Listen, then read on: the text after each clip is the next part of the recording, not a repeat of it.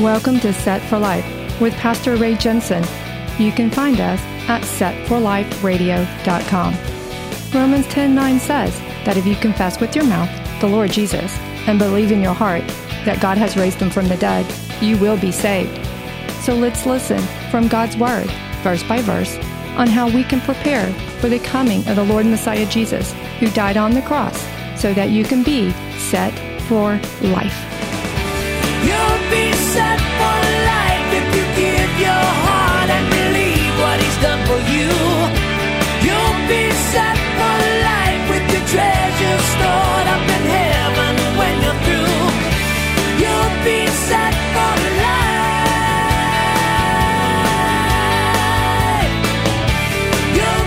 So I have this friend, he was talking about his car, how it always seems to be dirty. So I remember telling him, well, wash it and it'll be clean. It was a funny conversation, but you know, that is the obvious. Well, it's always dirty. Wash it and it'll be clean. We're going to see something about that today in 2 Kings chapter 5. Just wash and be clean. 2 Kings 5 verse 1, where Naaman's leprosy is healed. Now Naaman, commander of the army of the king of Syria, was a great and honorable man in the eyes of his master, because by him the Lord had given victory to Syria. He was also a mighty man of valor, but a leper.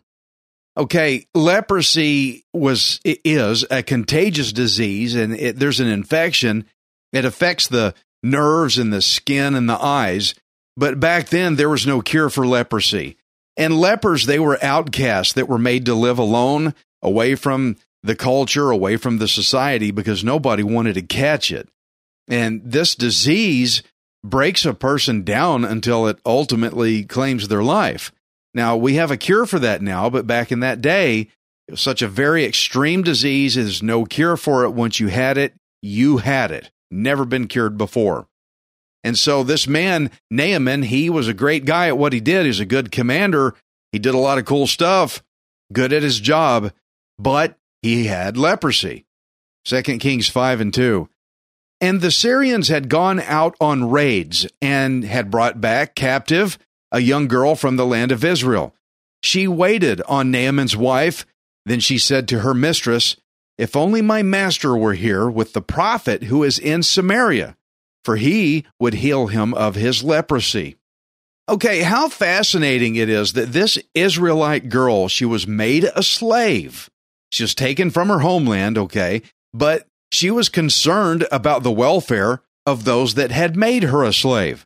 So even though there was no cure for leprosy, she told Naaman's wife about the prophet Elisha would be able to heal him. She believed this. 2 Kings 5 and 4. And Naaman went in and told his master, saying, "Thus and thus said the girl who is from the land of Israel." Then the king of Syria said, "Go now, and I will send a letter to the king of Israel." So he departed and took with him 10 talents of silver, 6,000 shekels of gold, and 10 changes of clothing. Then he brought the letter to the king of Israel, which said, "Now be advised, when this letter comes to you, that I have sent Naaman my servant to you, that you may heal him of his leprosy." Okay, so Naaman's king, he didn't want to lose his best commander guy to leprosy. So Naaman's king, he sent him to go visit King Jehoram of Israel, since Israel is where Elisha lived at, around in that area. Okay, now guys, this is what it's all about here. This is not just about Naaman. This is also about King Jehoram, the king of Israel, okay? Now, if you remember, if you followed with me, we've been through all the history that we have been given about Jehoram, how he had been descended from a long line of God haters, and God had just saved his life back in chapter 3. So now here in chapter 5, Naaman was sent to King Jehoram to ask about being healed. The intention here was to be healed by God's prophet Elisha. Now, as a big hater of God that this King Jehoram is, do you think this is going to turn out well? You know, one would think by now that Jehoram would have good regard for the Lord, but let's see how it goes. 2 Kings 5 and 7. And it happened when the king of Israel read the letter that he tore his clothes and said, Am I God to kill and make alive that this man sends a man to me to heal him of his leprosy? Therefore, please consider and see how he seeks a quarrel with me. He believed that Naaman's king was trying to start trouble. Guys, Jehoram, I hate to say it, he was pretty much a dummy. Look, in the letter, they did not ask Jehoram to heal Naaman, but that's what Jehoram thought. They didn't ask Jehoram to do it. Why did Jehoram react to the king's letter so crazy? Well, Naaman's king was King Ben-Hadad of Syria. He's the same king that we read about in 1 Kings chapter 20. He's the same guy that went to war with Jehoram's father, King Ahab. So they've had trouble in the past before. So when King Jehoram saw this letter, it was from Ben-Hadad, he immediately went into this angry defensive mode. Oh, he's picked fights with us before, and that anger blocked his ability to think straight. That's why he tore his clothes. It was an act of distress because he thought Ben-Hadad was making fun of him. He thought Ben-Hadad was asking him to heal Naaman. He's like, I can't do that. I'm not God or something. And he just got all bent out of shape thinking, you know what? He's making fun of me. He looks to have a quarrel with me. He's just trying to pick another fight. That's what he thought. So he did not pause to consider that what was actually being asked in that letter was for Elisha to heal Naaman. It seems to me that Jehoram's reaction here, it shows us how much he disregarded Elisha. Elisha lived right in his backyard. He lived in Jehoram's territory. That's why Naaman went there. And so when he heard this letter about healing, he didn't think, oh, they must be here to see Elisha. No, he thought they were asking him. That shows you that Elisha was nowhere on his mind. Elisha wasn't on his radar. Jehoram still not thinking about God, even though the Lord saved his life back in chapter 3. Friends, do you have people that are like this? They don't think about God. He's never on their mind. But when they get in real trouble, oh my gosh, they want to pray and pray, and the Lord will deliver them to show them who he is, and then they just go right back to not thinking about God at all anymore. That's what Jehoram was doing here. So you can see how Jehoram's hatred of God was just as strong as ever, despite all that God had done for him. 2 Kings 5:8.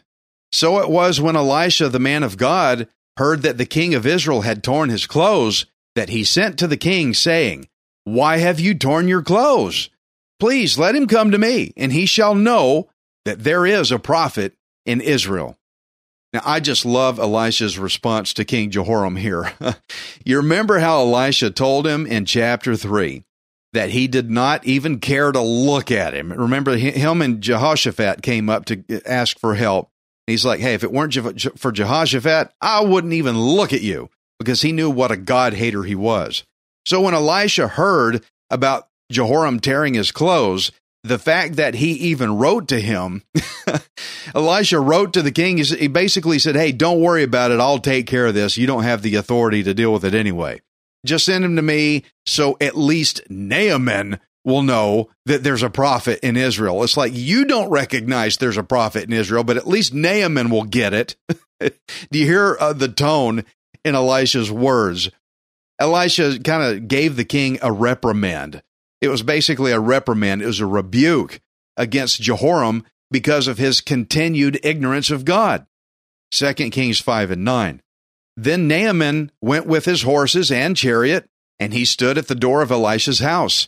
And Elisha sent a messenger to him, saying, Go and wash in the Jordan 7 times, and your flesh shall be restored to you, and you shall be clean. Okay, you notice how Elisha himself did not go out to meet Naaman, but he sent someone with instructions on what to do. Why did he not go out and see Naaman himself? Okay, Elisha was not in awe of Naaman's great title. He wasn't impressed with Naaman's stature. Elisha, he did not want to perform some kind of big ceremony. He didn't want to do some kind of customary gestures of honor towards Naaman. Why? Because Elisha knew that all the people of Israel, they were hearing about his miracles, they were learning from it. And Elisha did not want people to start thinking that only the rich people of high stature, that the elite people had more right to God's blessings than the average guy did. God is willing to bless anybody who is faithful to him. So that's why he didn't go out to meet Naaman, because he wanted all the people to recognize, you know what, you're not getting any special treatment here. This kind of healing is for anybody. Okay, so the instructions that Elisha sent was instructions to a general. Okay, guys, get this for a minute. You walking up to a military general and giving him instructions. Okay, that's not typical way to treat a general guy here, okay?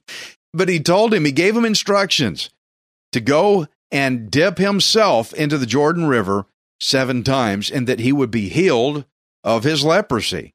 Now, first off, to dip in the Jordan, that's great. I've seen people get baptized in the Jordan. It's a wonderful place, but the power of the healing was not in the water of the Jordan itself. You can get baptized in any church, anywhere. You can get baptized in a ditch as long as your heart is in it, okay? It doesn't have to be a special place. Oh, the Jordan, it's wonderful, don't get me wrong, but there was no special power in the water of the Jordan itself. The power of the healing was not in the water. It would be delivered from God through Naaman's faith. That's where the power's at. But that would be if Naaman acted in obedience to these instructions that he was just given. Okay, it's not the water that was going to do it. It was from his faith that would be healed by the power of God. And so Elisha was about to find out if Naaman, the great mighty general of stature and title, was willing to humble himself down enough to obey a simple messenger's instructions. You got this little messenger talking to a general. Here's what you need to do. Okay, you can see how this could go wrong real quick because of the pride issue. Would Naaman be too proud of his own credentials to obey the instructions from this little messenger guy? Well, let's see. 2 Kings 5:11. But Naaman became furious and went away and said, "Indeed, I said to myself, he will surely come out to me and stand and call on the name of the Lord his God and wave his hand over the place and heal the leprosy. Are not the Abana and the Pharpar, the rivers of Damascus, better than all the waters of Israel? Could I not wash in them and be clean?" So he turned and went away in a rage. Okay, well, there you go. Naaman thought, hey, things are supposed to go the way I want it. Friend, have you ever thought like that? God has to do things the way I want it to turn out, okay? As a military commander, he was accustomed to barking orders at everybody else. So he didn't think he should have to be the one that had to obey anybody else. He ran his world his way, and he was even authentically good at what he did. We read that. It says he was good at conquering and all that. He was a good military guy. He was good at his job, but he was accustomed to doing things his way. But friends, that did not mean that the Lord was supposed to cater to him. Even if you're good at what you do, God does not have to cater to you, okay? Anybody can be healed by faith, whether you're way up in stature or if you're low. God doesn't play favorites, okay? So look at how Naaman's pride was so offended because God didn't do things his way. That's our culture today.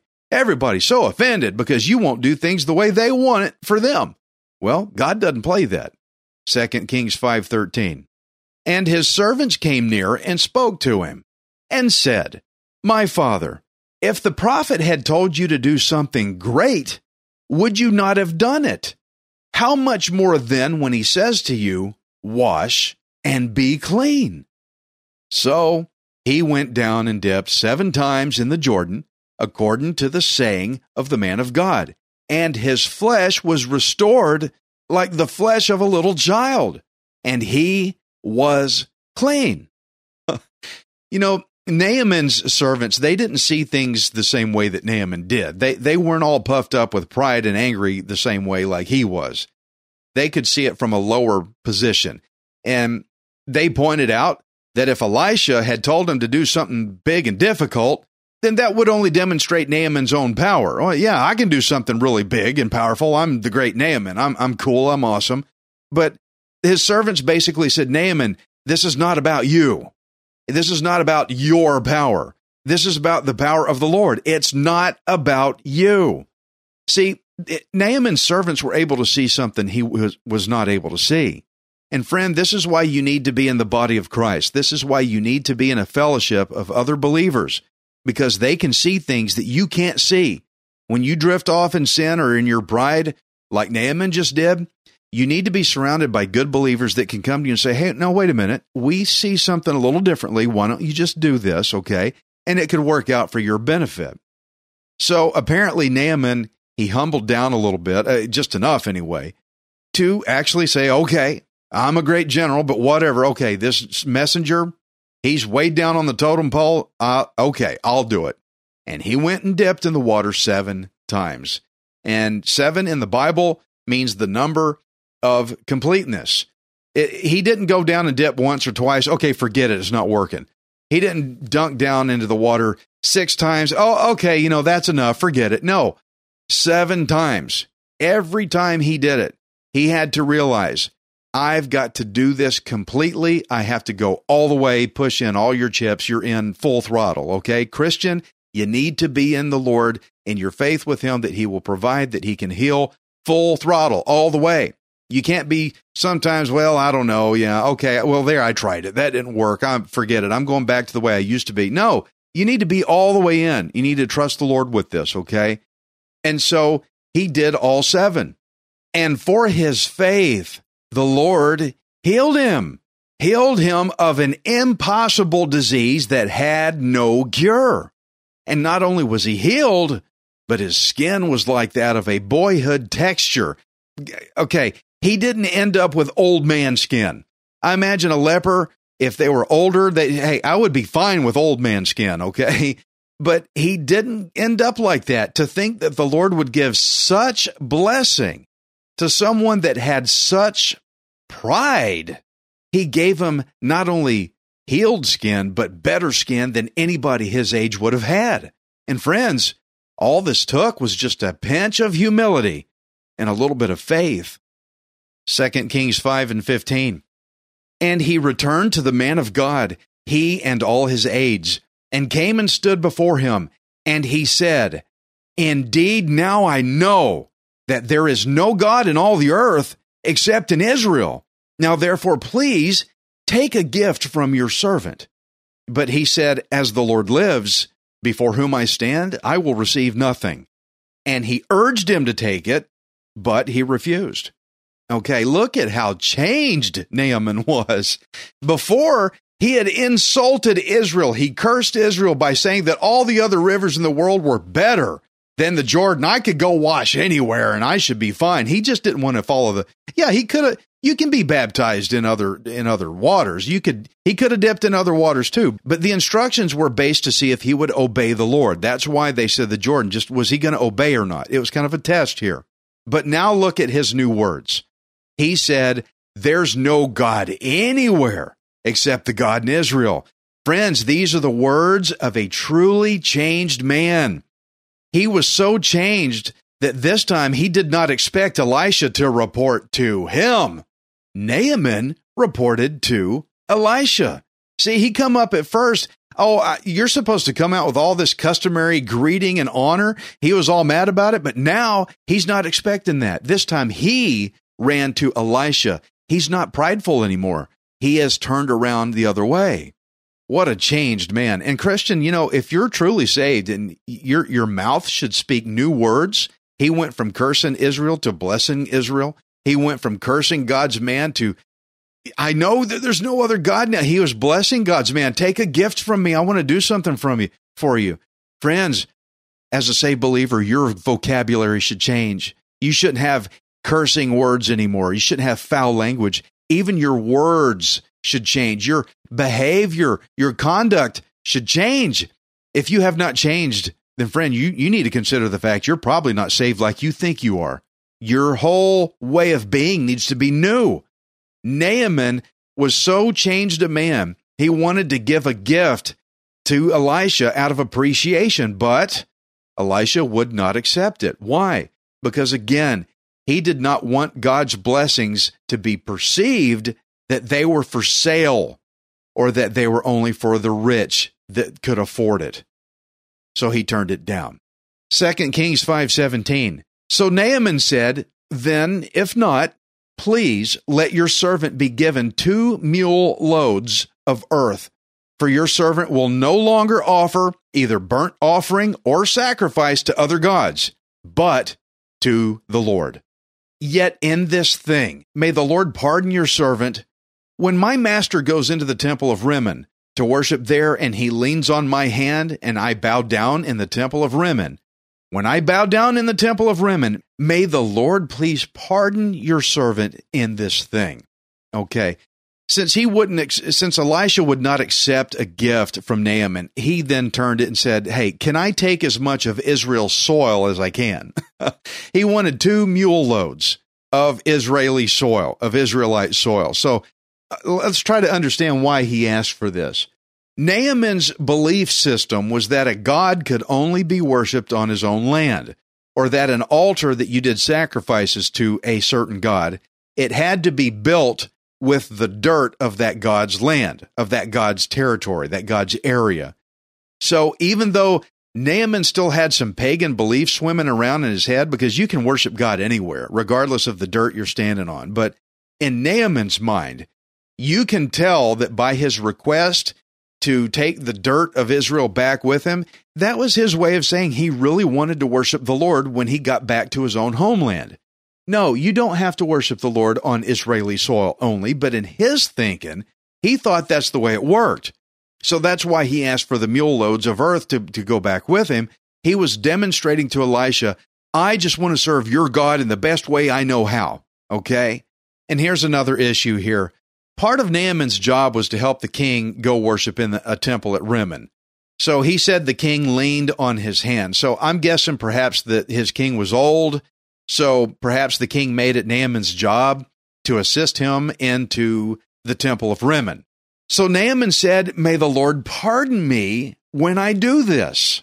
He told Elisha that this action was mandatory for him to keep his job. He had to help his king go into the temple of Rimmon. But he wanted Elisha to know that whenever he took the king in, and he had to bow with the king, apparently because he was helping the king do this, he said, look, Elisha, even though I'm doing this, I want you to know, my heart is not going to be in it. Naaman truly wanted to worship the God of Israel. So he just said, look, as I do this for my job, may the Lord pardon me when I do this, okay? I want you to recall the story of Shadrach, Meshach, and Abednego. They were mature believers. They refused to bow down to a false god.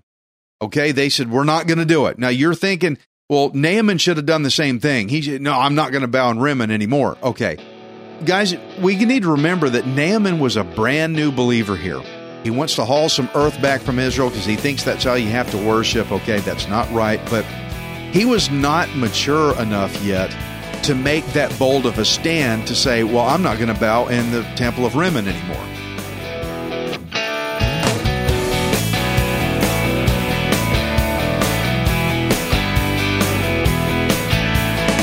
Thank you for listening to Set for Life.